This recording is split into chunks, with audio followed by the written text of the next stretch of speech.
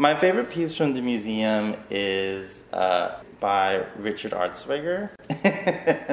And I like it because of the story behind it. Before we get into the piece, I want to back up real fast and give you some history of PS1.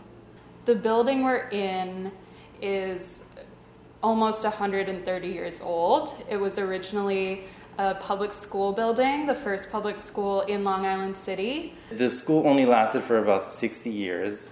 It functioned as a school until like the mid-20th century when it closed because it was sort of falling apart and there was low enrollment in Long Island City at the time.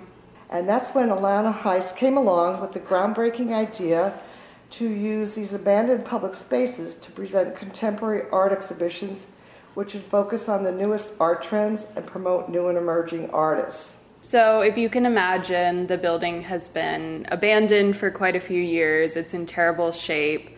The paint is peeling. Rooms still had seats in them, some had desks, some had standing water. Flooded in different places. There was dust everywhere. I mean, it was that bad.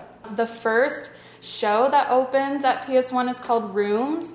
Rooms was an opportunity for artists to kind of create within the architecture of the museum and using that as their canvas. That was the architecture of the building was as important as the work, you know, or they were equally entwined. They're really not separate, and it's because they're meant to live in the building and age with the building, and be the building.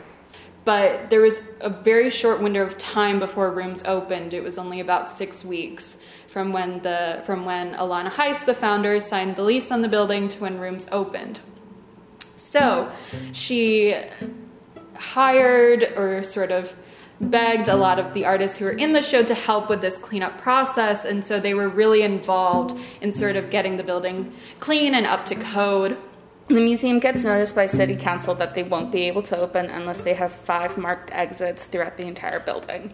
Richard Artschwager went back to them and said, you know, one of the main sort of theme of this show that we're trying to do is that you really can't tell where the art begins and the building ends and vice versa. Having these illuminated exit signs would totally take the visitor out of that space. And they were like, no exit sign, no open to the public. And so he said, fine, you want your 5 exit signs, here they are. He was like, okay, I'll give you 5 exit signs. So he took 5 light bulbs. If you look up to the ceiling, you can see them. And right now we have 3 on display. Exit, exit, exit. And they're right after the other. They're not spread out through the museum. So this is why I find it so funny. Instead of spreading them out, he decided to line them up in one hallway, leading to a wall that's not even a proper exit. And he called it one of the art pieces in the show, Don't Fight City Hall. I really like that story because it really speaks to sort of the good humor of the like original artists who were in the Rooms show. And I like it so much because it's petty, it's humorous, and I find that very humane. I'm a Spanish man, and petty runs in our veins.